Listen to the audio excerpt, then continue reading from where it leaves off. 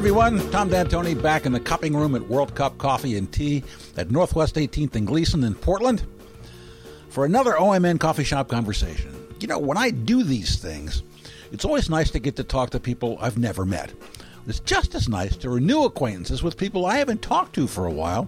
It's been years since I've talked with famed Irish fiddler Kevin Burke.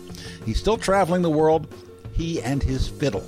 He's got a solo concert coming up on St. Paddy's Day at the Alberta Rose Theatre on Saturday, March 17. We'll talk about that, about growing up Irish in London, whether he was a mod or a rocker, and all things Irish fiddle. He's lived in Portland for decades now, and he's sitting right in front of me.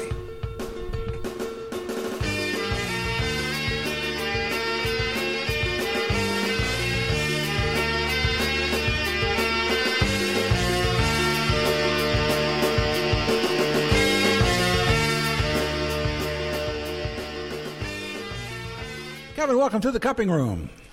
Hi, Tom. How are you doing? I'm just fine. We're at this Cupping Room at World Cup Coffee and Tea, Northwest 18th and Gleason, our benefactors here on Coffee Shop Conversations.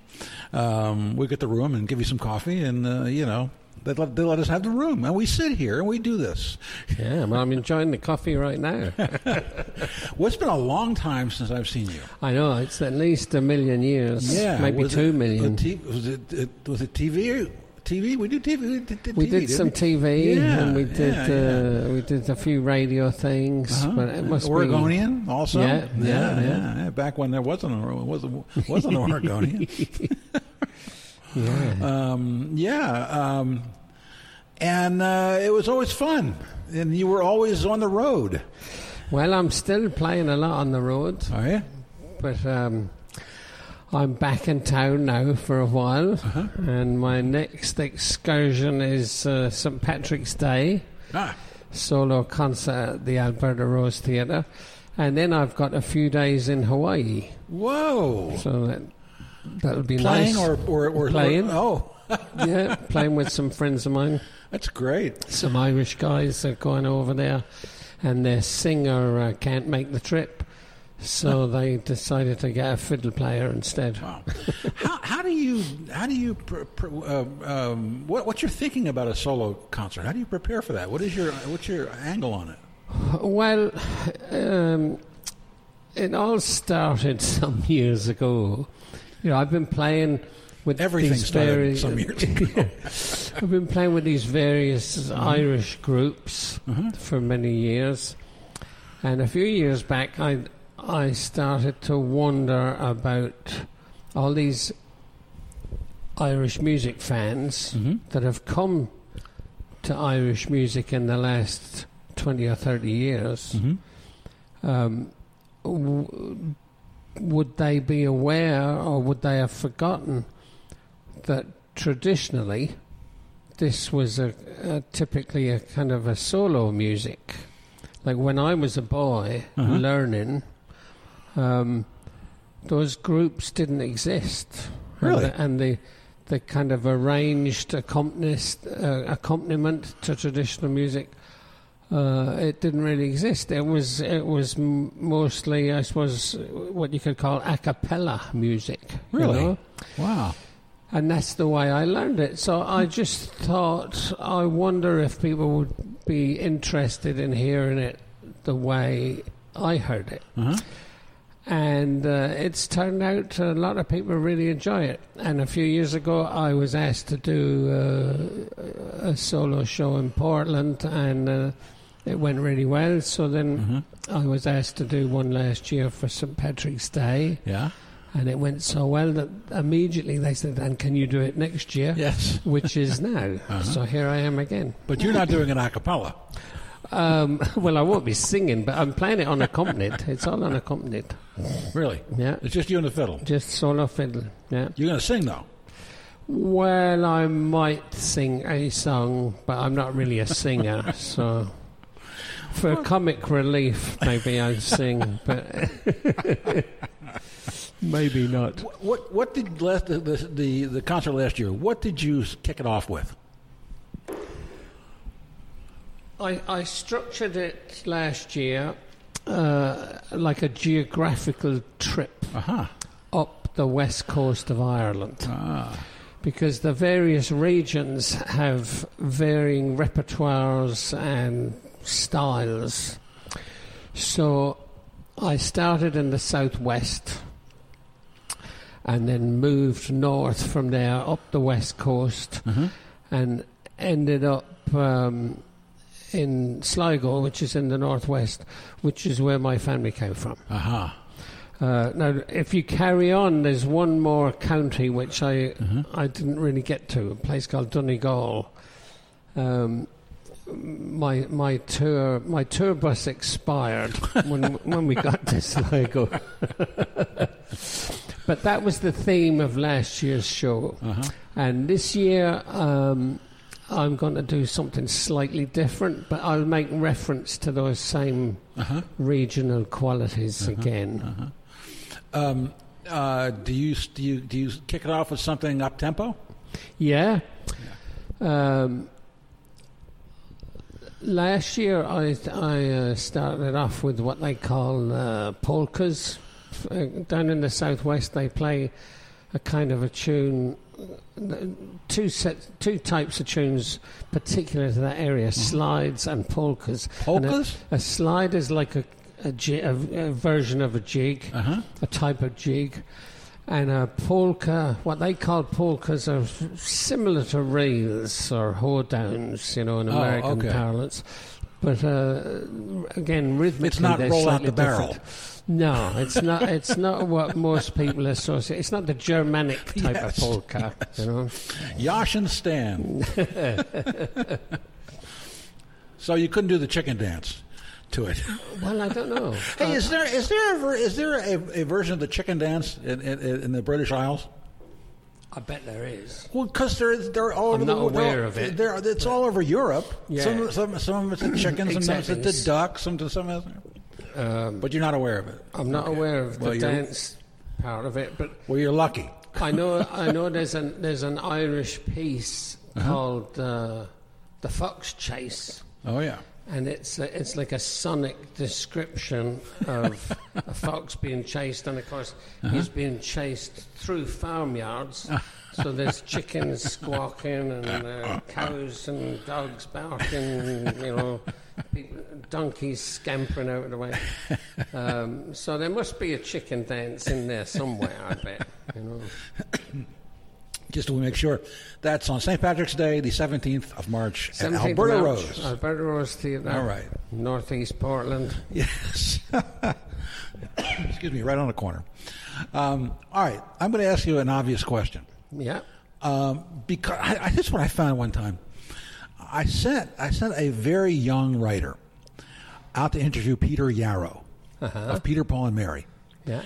And I didn't tell her what to do or anything. And she came back and she asked the most basic questions about Peter, Paul, and Mary. And I thought, she brought it back, and I thought my first thought was, oh man, my second thought was, this is fabulous, because an older, experienced writer who knows all the answers to the questions would never ask that. Yeah, they kind of skip over a lot of the basics. Yeah. So anyway, what's the difference between a fiddle and a violin? Well, the joke is about $10,000. It's just terminology. Yeah. There's no difference. The fiddle suggests an informal approach, and the violin suggests a more academic approach. But I know lots of classical players who refer to their instrument as a fiddle. Yeah. And I know lots of traditional players who refer to it as a violin. So it's not really there's not really a distinction, but the connotation is that a violin is valuable and a fiddle isn't. But it's that's a misnomer. Yeah. Does a fiddle player improvise more? Do you improvise? I do. In the kind of strict meaning of the word, I do.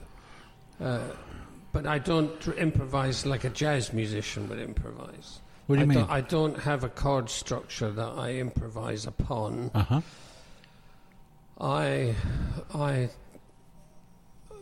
use the melodies and I put in different inflections and very small improvisations.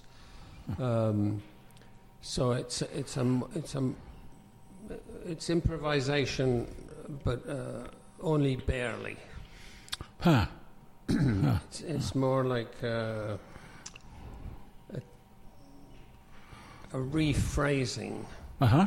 of the tunes. Like the tunes are fairly simple and fairly repetitive. So each time it comes round, to stop it being repetitive, we alter it slightly, but we don't alter it enough for it to sound like it might be a different tune. You know? It's pretty. We stay within the parameters pretty closely. Right. Unlike a classical musician who would just play the same notes, Yeah, the notes that are on the page. Why, I mean, we do improvise because we don't have a written document that we have to stick to. So in that way, we do improvise. But on the other hand, it's not totally free form or as broad an improvisation as you hear in the jazz musicians. When you compose, how do you compose? I just I play it by ear. Yeah, well, I did an interview one time with David Friesen, the bass player, and he said, and I've quoted this a lot, so if you've heard it before, too bad. I don't think Kevin's heard it before. He said, sometimes I'll sit down at the piano and there will be a tune waiting for me. Yeah, it's true. Yeah, I don't do a lot of composition, but I have I've had that experience. I hear a little catchphrase, and then I try to extend it, and then try to link it, double back and link up with it again, so you hear it enough times that it actually works as a catchphrase. Yeah. And all of a sudden there's a tune now. Are you still discovering traditional tunes that you've never heard before? You must have heard all of them. Oh, yeah. Really? Yeah, it's strange. I would think you were the repository. No. Well, it seems to go in cycles. Like there's a body of work that's really popular for a decade or so, and then there are other tunes that get kind of lost, fall out of favour. Yeah. And then after 10 or 20 years, they get resurface, become popular again.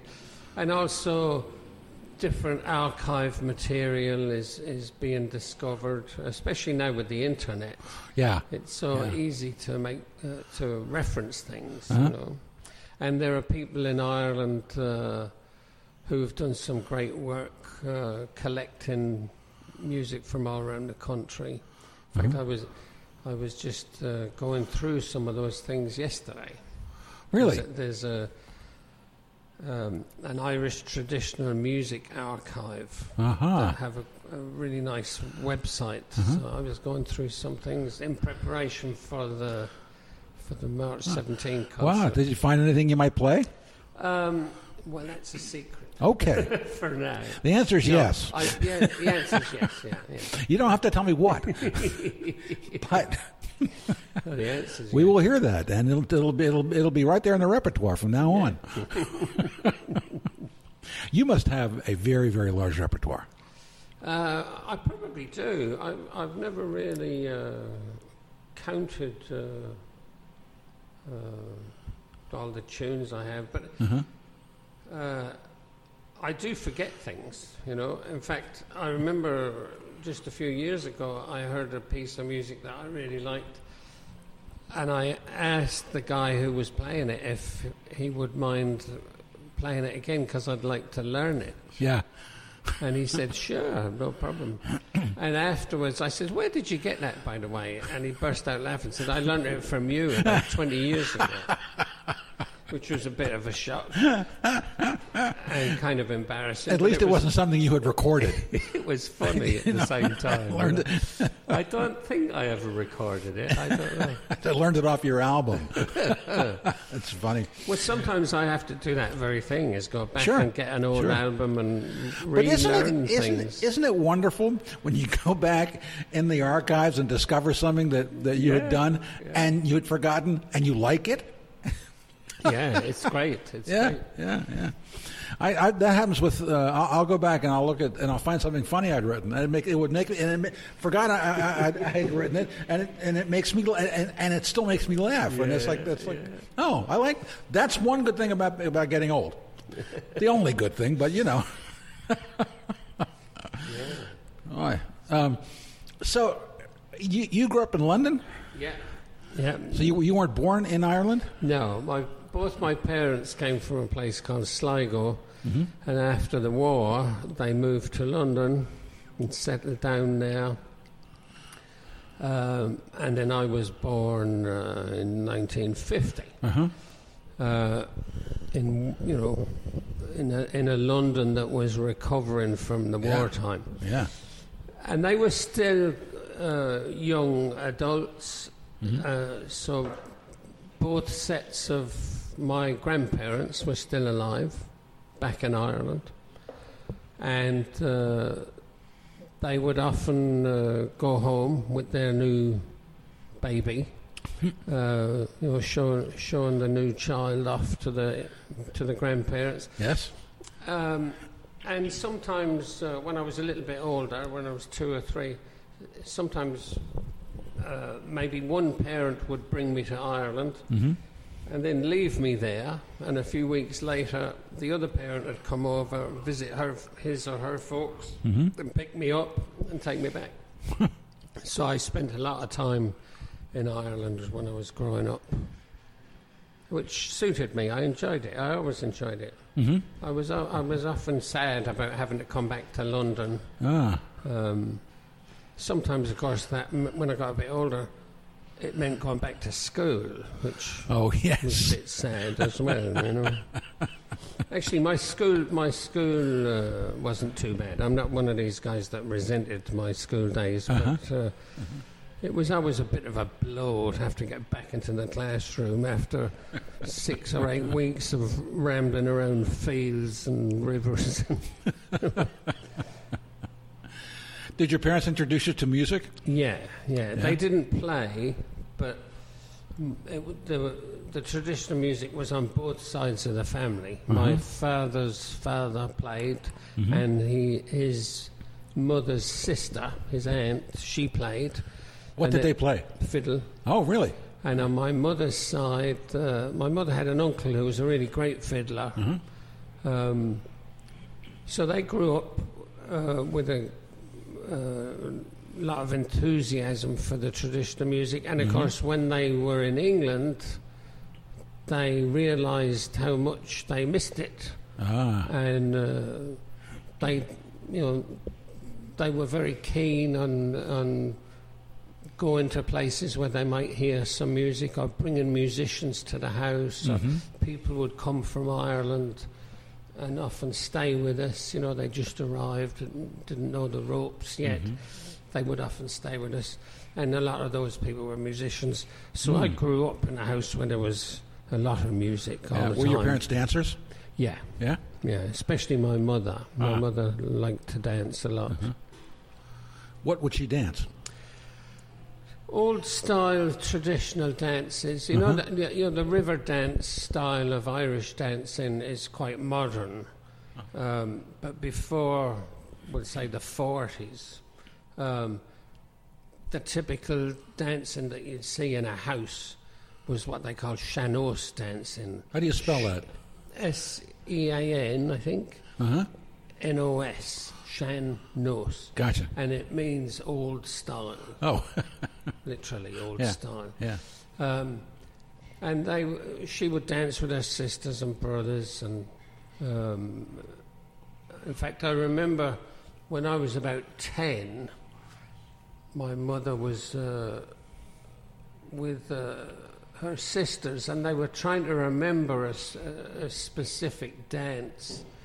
And my grandmother, who was supposedly not well at the time, she suddenly jumped up out of the chair because she was so frustrated watching these girls make a hash of it that she had to show them how to do it properly, which I thought was funny. This old lady who was supposedly not very well. Once the music and dance came into the conversation, she was up dancing like a child herself, you know. So that was kind of funny. That was a kind of a dance called a schottische or Scottish, an old-fashioned dance, you know. And of course they had different variations. If there were two people dancing, you dance the schottische or the hornpipe, whatever, in a certain way. But if there were three people dancing, you change the figures to accommodate the third person. So there was a lot of that kind of intricacy going on that I never learned much about dancing because I was always stuck in the corner playing for the dances. You know? So I'm one of those guys with two left feet. You know? So when did you start playing then? I started when I was about 7. Wow. 7 or 8. You know, I think it was just a few weeks before my 8th birthday that I started, and I started. My parents sent me to a classical teacher who lived nearby, thinking that she could teach me about the instrument, and meanwhile I'd be learning about the music because of the people I was hanging out with, which is more or less how it happened. You know?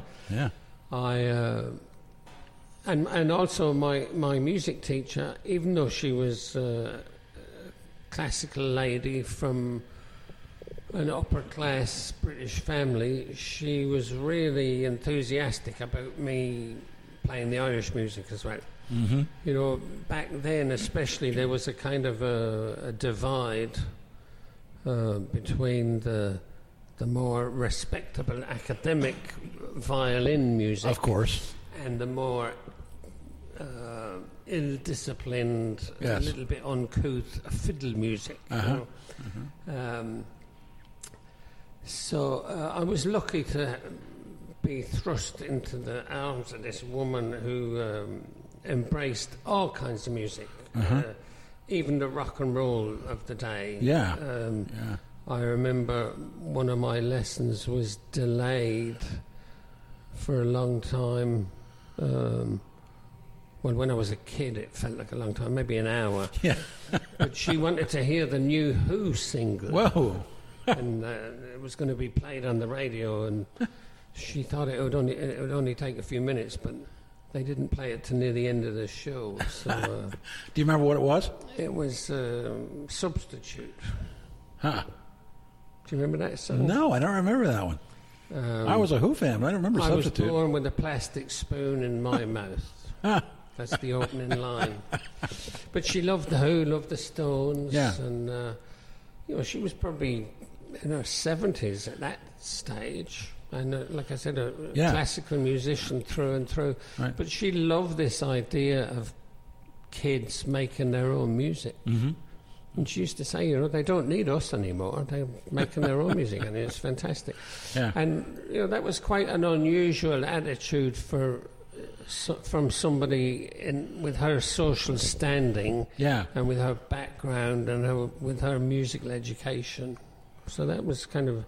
I didn't realise at the time how radical that was, but of course when I became older, because I've always had that same kind of broad spectrum of interests in music, and I'm sure a lot of it came from being with her for 10 years or whatever.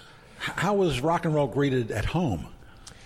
My parents were not exactly fans, but they didn't. They didn't want to break all the records. No, not at all. No, they didn't. They didn't disapprove of it entirely. Yeah. I remember Bill Haley when he became popular. Mm-hmm. My parents were kind of intrigued, and then the Beatles. Occasional songs. They weren't Beatles fans, but there were a couple of songs. I remember my mother she heard Help, song Help, and it was in a juxtaposition with someone having mental problems. There was a documentary, and this was the theme music. Wow! And she found it really moving to hear it in that context. And then some of the American kind of folk play, like Doc Watson and the folk rock, the Eagles. I remember my father really liked the Eagles when they came out. Were you a mod or a rocker? Or was that that kind of before you became a teenager? No, that was happening. Yeah. Musically, I think I was a rocker. Okay. But again, I straddled both worlds. The Who were the kind of were the mod band at the time. The Who and the Small Faces, right. And I liked both of them. The Stones were the rockers band. I liked them too. And what about your appearance? My appearance was probably more mod than rocker. Yeah. Wow. Ben Sherman shirts and the Carnabetian knitted ties. Carnaby Street was a little bit. The kind of garish plastic stuff and the caftans and all that. I never went that far. I love that the Kinks coined that term Carnabetian. Remember that? No, the Kinks. I really like the Kinks. Everybody loves the Kinks. I really like There's nobody that doesn't like the Kinks. I'm sorry. Again, you see that they were. The appearance was definitely very mod. Yeah. But the music was a lot closer to the rocker. Absolutely, they had a little bit of everything. So they straddled. And you know what else? They had a sense of humor. Oh yeah, I like that a lot too. So how did that fit in with your fiddle playing? I mean, okay, you brought along this is the latest record, right? Yeah. The Pound Ridge Sessions with you and John Brennan guitar player, and you've got an Allman Brothers tune on here. Yeah. So. Did you do that? Was it kind of a synthesis all along for you? Yeah, I was going to my music lessons twice a week. Mm-hmm. That was all classical music. Then I'd come home, and there'd probably be, if there was a musician in the house, it'd be Irish music they were playing, or records. Mm-hmm. My parents might be playing records or tapes of Irish music. And then when I went out with my school friends, it was to see the Kinks and Manfred Mann and people like that. Yeah. And then when I was a little bit older, when I was maybe 15, 16, I discovered a place called the Marquee Club in London, which I usually would go to on Friday nights because it was a little bit late for school the next day. And I think Friday night was their blues night. So I got to see, I remember 10 years after, Jethro Tull, Joe Cocker. On a regular basis, they'd be playing in the Marquee Club. And it was a fairly small place, maybe, I doubt if they would hold 200 people. Wow. And to see all those bands in their kind of formative years was great, But then on Saturday night and Sunday afternoon, I'd be back with the Irish sessions in the different pubs around London. Wow.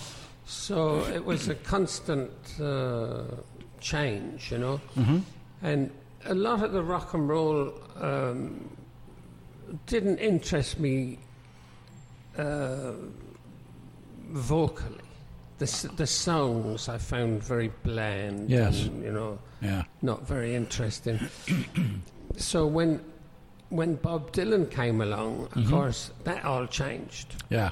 Now, he was portrayed as the brand new thing. Right. And when I heard him, I thought, this doesn't strike me as new at all. This is kind of what I'm used to. Right. Long, Yes. mysterious ballads. Yes. And, Yes. you know, some of them make sense and some of them don't. You know, that was completely what I was used to. Right.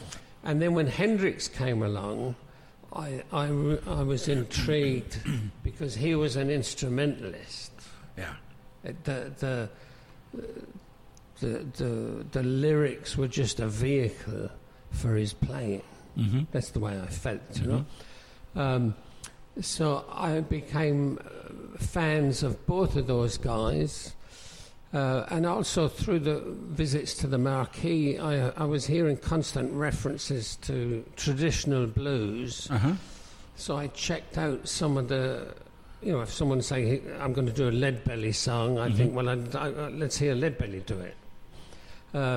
So I started to pay attention to, because the blues was very popular in London in the 60s. Sure. People like Clapton and John Mayall and the fellow Mick Taylor who joined us, not Peter Green, of course, all these great players. Right. So I would enjoy their music, but also I thought, well, where did they get it from? So I went back to kind of trace some of the music that they made reference to. And again, it was a traditional, Right. the traditional aspect appealed to me as much as the, you know, this new music. You know, I was very intrigued that you could trace this back to the 30s, 20s, even before, just like a lot of the music I was playing. Right. So I didn't really find it was that incongruous. Right. You know? Yeah. Yeah. I could hear the Kinks' new record, and I'd be thinking, oh, part of this is from Elmore James, or you know, part of this is. They've obviously one of the band obviously has a Muddy Waters record, Right. You know, Right. and it kind of it just added to this sense of music being a worldwide phenomenon that's always there. Just like language, you know, and you know, you have different accents, and you have different languages, but everyone's trying to communicate as best they can, whatever your accent or language. And I felt music was much the same. Yeah. There was always so much made of black American music, you know, being played in England. In Great Britain, but you never heard anything of. At least we didn't over here. Any people from Great Britain complaining when Joan Baez sang child ballads. Hey, she can't sing that stuff. Really, and it's the same thing. Yeah, very much so. Yeah. No, and I think in Europe, those old ballads, I think we're just that bit aware that they travel. There are Irish songs and Scottish songs and English songs, and you know, if you listen to the different versions, you find out that Jack O'Shea in the Irish song is Jack Wilson in the English song, and the tune is slightly different. You know, Jack Wilson in the English song might be a sailor because Britain was a maritime country. Yeah. And he might turn into Stagger Lee. Yeah, exactly. And you know, in the Irish song, he's probably a farm worker because Ireland's maritime history is much smaller than Britain's. So. And those songs were interminable, because they weren't restricted to 2 minutes and 30 seconds of vinyl. Oh, yeah. Or whatever, of shellac. And, completely. You know? Yeah. It's funny. Yeah. And some of them were built to have this kind of epic quality. Yeah. They were like the classic poems from the Greek mythology and all that. You know, some of them would go on for 20, 30, 40 verses, you know. So were you in rock bands? No. Really? No. I never played in a there rock were band. just a smattering that used violins or fiddles. Yeah, I mean, I remember there was a band called East of Eden that had a fiddle in it, and there were a couple of... I listened to Stuff Smith and, a few electric violin, Sugarcane Harris. Yes, Papa John Creech. Yeah. But it never really fired me up, Yeah. When it was electric, it sounded like a kind of a mini electric guitar. And I Gotcha. thought if you want to make it sound like that, you'd be as well off getting a guitar and Yes. going the whole hog. And the fiddle, it's different kind of and of course all my fiddling influences, like I was saying earlier, was this solo music, kind of quiet, intimate, subdued. Yeah. It wasn't concert hall music at all. Right. So it was a different kind of purpose. Yet, you're doing an Allman Brothers tune on this album. Yeah. Well, when I met John Brennan, his background is, he was from Southern California. He went to school with Bernie Ledden from the Eagles. He played with Chris Hillman for a long time in the Chris Hillman band. He played in Poco. So that's Southern California country rock from the 70s was his kind of background. Yeah. And, of course, his name's Brennan, so there's an Irish connection. Right. And in later years, he got involved in the Irish music, the Celtic music, and he wrote some things to kind of develop his sense of Irishness, and asked me would I be interested in playing on some of his recordings, and I said sure. And then he said, would you be interested in doing some more of this? And I said, yeah, but I'd also be interested in playing some from your kind of era, your repertoire. Because instead of kind of making Irish music that's a bit rocked up, why don't we get some rock music and Irish it up? There you go. So we talked about various things, and there's a great Irish band called Solace, and the fiddle player in that band is a woman called Winnie Horan, and Winnie and myself one night met in Germany, and we were talking about that Allman's piece, the Jessica, and what a great tune it was, and how great it'd be on the fiddle. Yeah. So 10 years later, I'm talking to John Brennan, and I said, if we do this, there's one piece that we have to do, and there's another fiddle player that I want to get involved. So we called Winnie, and she said, sure. Yeah, she came over, and we recorded it. So that's the story of that piece. But it's nice. It's a great song. Yeah. Yeah. And we did something similar with with a Hendrix piece, May This Be Love, from his first album. Over dinner one night, John and I were talking about things that we liked and remembered, and we both hit on this the guitar solo in that Hendrix song, May This Be Love. And we were both saying, oh, yeah, I love that's one of my favourite solos. Oh, me too, So, right, we have to record this. So we ditched the song entirely, and we just took that guitar break, and we kind of fleshed it out and treated it like a tune, an instrumental. We fleshed it out, and then we put on Irish pipes and some flutes and made it kind of orchestral. Yeah. And again, it doesn't sound anything like Hendrix, but you'd recognise it. Yeah. But it's a great sounding piece of music, I think. How many violins do you own? I've got about 4 or 5, but there's only one that I play. Really? Yeah. Why? Well, I don't like the others as much. Yeah. So I just play the one that I like best. Yeah. How long have you had that one? I got it in the year 2000. Ah. The one I had before that was so old. How old was it? I'd say it was from mid-1800s. Whoa. But it was where the neck meets the body.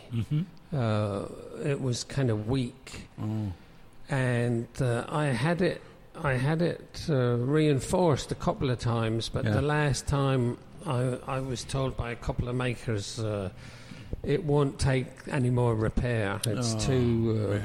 It's time to get a new instrument, a more stable one. Yeah. See, when I'm travelling, I could leave Portland here on a wet day, and then I get off the plane a few hours later, and I'm in Colorado, very thin air, very dry, Right. and it plays havoc with the older instruments. So this friend of mine in Ireland, a Dutchman called Mick de Hoog, I went to see him when I was in Ireland, and I said, I'm looking for a fiddle. Have you got anything? And he said, I've got one here. You might want to try it and see if you like it. And I did like it. And I bought that from Mick, more or less right there and then. And I've been playing it ever since. Wow. And also, I was, in the year 2000, I was 50. And for my 50th birthday present, my brother, who's an excellent bow maker, gave me a bow. So I got a new fiddle and a new bow in the year 2000. And Wow. I've been playing both of them almost exclusively ever since. Did that change did that change your music at all? Not drastically. Obviously, the voice of the instrument is slightly different. So I would imagine subconsciously I alter things to play to the strengths of the instrument. Yeah. But it's not drastic. Do you get more confidence with a more robust instrument? Well, this instrument has got... The old one had lots of little vagaries and little weaknesses, and it was good fun, but it was a bit erratic. This one is a lot more reliable, so it does give me more confidence. I don't have to think. I don't have to kind of hold my breath and think, oh, I hope this works. I know it's going to work. And if it doesn't work, I know it's not the fiddle to blame. I know exactly who to blame. And which is very humbling sometimes. And what is special about your brother's bow? Well, he has, he's a really skilled maker. He has... excellent wood, excellent eye, great feel for the response of the bow. He's a great observer of violinists. He can see from the way they play what they need in a bow, even if they don't know it themselves. And he has a great sense of design. So he's.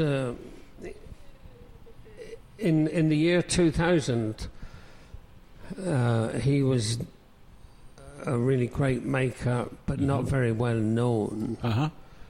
But now, almost 20 years later, he's one of the few elite bow makers in the world. Must be wonderful for you to know that you're holding a bow that was built by your own brother. Oh man, it really is special. Yeah. In fact, I did a concert in Dublin not long ago.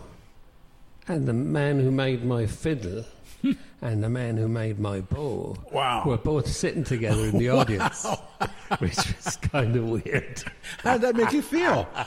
Well, it was exciting, but a bit nerve-wracking too. It was like, oh, this is... a lot of pressure. Yeah, exactly. A unique experience. Did they give you notes? No, they're very civil. They're very civil. They're not. they're not cruel enough to be scathing. So where are you heading for now? Well, I've got my week in Hawaii at the end of this month. Hard to take. And then I'm going to Texas in May for about a week. Uh-huh. And then there's talk of Brazil in July. Ooh. And then for the end of the year, I'm playing with the Celtic Fiddle Festival in Europe in November. Uh-huh. I'm playing with two great singers in Ireland in October, Andy Irvine and Paul Brady. We've got some concerts in October. September, I can't remember what I'm doing. Uh-huh. But the first few months, like the spring and early summer, I've got a relatively light schedule. Mm-hmm. So I'm compiling a concert CD from 3 recorded concerts. Ah. And I'm also putting out a book of pieces that I play, just a tune book of some of the pieces that I've recorded. When will the concert CD be released, do you think? Probably, I'd say September, October, later this year. Something to look forward to. Yeah. And you teach online, don't you? Yeah, I How is that? Well, again, I had no plans to do this, but somebody suggested a lesson via Skype. Yeah. And I was saying, well, I've heard of Skype, but I don't really know how it works, and I don't know. I never thought about teaching via Skype. But I was persuaded into giving it a shot, and it worked. Mm-hmm. And then, of course, other people heard about it, and now I don't know how many students I have, but I've given lessons to people in Japan, Australia, Berlin. Yeah. There was one woman I was giving lessons to, and she had her laptop in the kitchen. And I could see out her back window. Wow. And she was in Sligo in Ireland, where my family's from, and there was this really distinctive mountain out the back of her house. Wow. And I was saying, well, I know exactly where you are. This is kind of bizarre. Well, getting paid is a great motivator for learning new technologies. There you go, yeah. Take my word for it. I'm running a web magazine, you know what I'm saying? Yeah, no, it's true. But it's great fun to see these new technologies being able to be used for people's entertainment and education and interests, and it's great. Well, Kevin, I think we're going to go out on Jessica. Is that okay with you? Yeah, please, yeah. And thank you very much for stopping by. This has been delightful. I'm welcome, glad to Tom. see you. Thanks for the coffee. It's been years and years, and I'm glad we got to say hi again. Yeah, it's been really great. Thank you.